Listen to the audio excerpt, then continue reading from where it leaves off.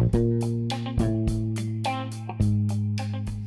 right, welcome back to another episode of The World According to Us. We are on verdict watch for the Atatiana Jefferson murder at the hands of former police officer Aaron Dean. This is Court TV Live. They're going to announce. So we're going to hear live what they say their verdict is. We've been waiting 3 years. Let's listen.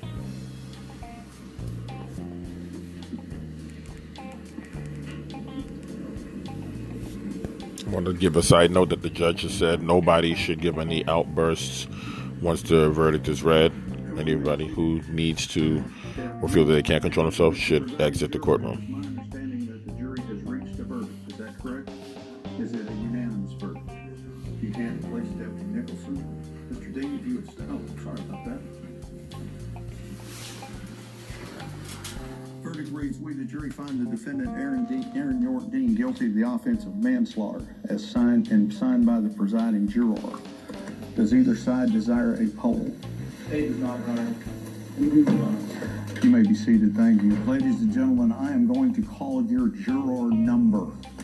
Okay? And the question I'm going to ask you is this manslaughter verdict your individual verdict? Juror number 1, is this your verdict? Yes, Your Honor. Juror number 3, is this your verdict? Yes, Your Honor. Juror number 4, is this your verdict? Juror number 6, is this your verdict? Juror number 14, is this your verdict? Yes, Your Honor. Juror number 15, is this your verdict? Juror number 21, is this your verdict? I'm sorry? Okay. Juror number 31, is this your verdict? Yes, Your Honor. Juror number 32, is this your verdict? Yes, Your Honor. Juror number 37, is this your verdict? Juror number 38, is this your verdict? Yes, Your Honor. All right, your verdict will be received and filed, and I'm going to ask you to step back into the jury room for a few minutes. We are now back under the rules that we were under. Don't discuss the case amongst yourselves because we will go into the punishment phase. I need to discuss with the lawyers timing on that. So give us just a few minutes and I'll be back in a few minutes. All rise. There you have it. Guilty on manslaughter, but let's see what they determine as the punishment. Stay tuned.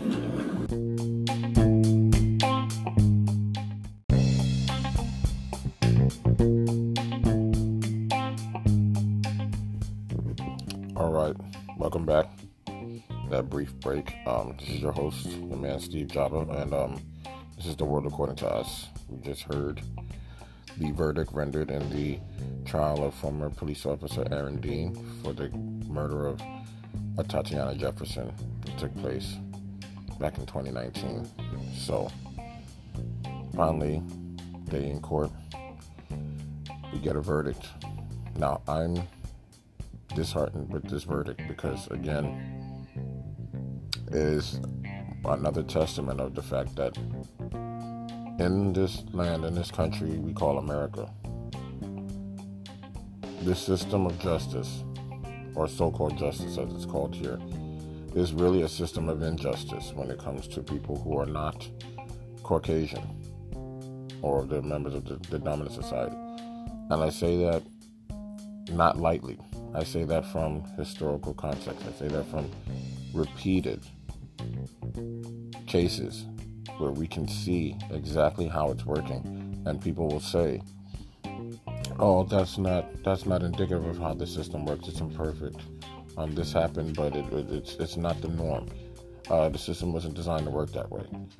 And yet we see time and time again, if the verdicts keep coming back in a way that is not presenting true justice, then that must mean that the system is working as it is designed to. It can't be that it's just some error that keeps on popping up continuously when it comes to certain people. How do you have a system where you say jury of your peers and the jury is completely devoid of any of your quote-unquote peers? Here you have the victim, a young, melanated woman, Atatiana Jefferson, or as they would like to call it, black woman, babysitting in her own home with her nephew. gunned down by a police officer who does not identify himself on a check that is not an emergency call. Within 1 second, just like with the Tamir Rice case, shoots and kills her. She is legally able to defend herself within her home and have a firearm. She is not shown to be raising any gun at him. Her nephew testifies that she had the gun at her side as she approaches the window because she heard noise in the backyard. Officer Dean flashes his flashlight at the window, yells out, "Show me your hands," and shoots. Kills her. Does not perform any CPR or try to render any aid. And then when we get to the trial, the defense is, "Oh, she had a gun and I was staring down the barrel of a gun, so I shot and killed her." You didn't know who was at the window when you shot and killed. You were going for a wellness check. Why are you with your gun out? Why aren't you announcing yourself? And for this jury, this is the other part of it that is so infuriating. We have a jury where the entire jury pool is Caucasians, for a Caucasian police officer. History repeating itself. The only difference we're seeing here is instead of him walking outright, which they used to do daily in the 50s and 60s and even before that in this country, where you have clear-cut cases of guilty men lynching people and walking because the juries were all white. Here, they give a compromised verdict because they say they can't prove intent. The mens rea, it's not intent, it's subjective, that he supposedly is entitled to fear for his life as a police officer. Who told you to go there unannounced? This is a wellness check, and in the wellness check, your gun is out, and you killed the person who actually resides in the home. Could have killed her nephew too. I don't see how they can just call that manslaughter. I know that a lot of people will disagree. The ones who are cop apologists will say, no, it really is just manslaughter. He didn't intend. You have no idea because you only have to look at this person's face. Look at the actual gestures, the emotion. This person shows no remorse. He has shown no facial expression when it came to the verdict even being read about his guilt.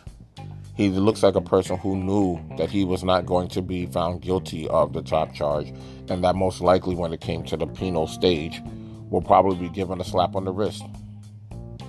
I'm waiting, not with really bated breath, just to see confirmation of what kind of sentence he gets for manslaughter.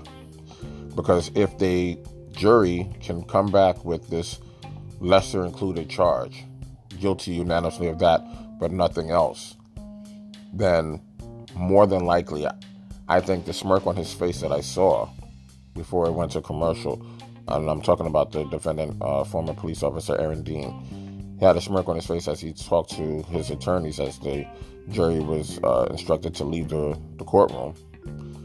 That tells me that he has already been prepped to know that the possible length of time that he could be facing will not be anything serious. He will be out within a short period of time, and they will probably appeal and get it knocked down, and he'll be home with his family in no time.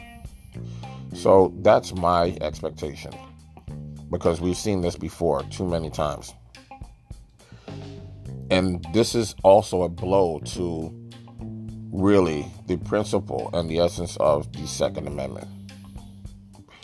We are always told to give deference and preferential treatment to law enforcement whenever they get to use their weapons in preservation of their own lives. You see, it's never about them preserving other people's lives. So it's about them taking people's lives and then claiming that they were trying to protect their own.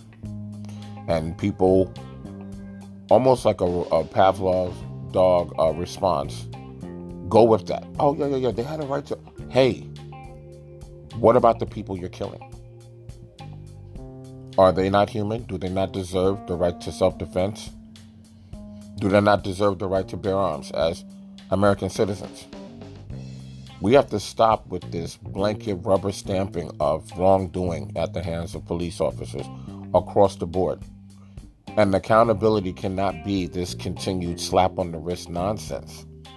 Because people may not want to understand or believe this, but you keep on doing this to people, maybe one of two things is going to happen. We know for sure what goes around comes around. So I'm not at all going to be surprised when you see more of this happening to Caucasians, to Asians, to Latinos, to Indians, to Arabs, to whoever else, any other group of people. These precedents, you see, when you do this to the least of those among you in society, and you say that this is okay, this is acceptable behavior, what you're saying is, in effect, it can apply to any and everybody.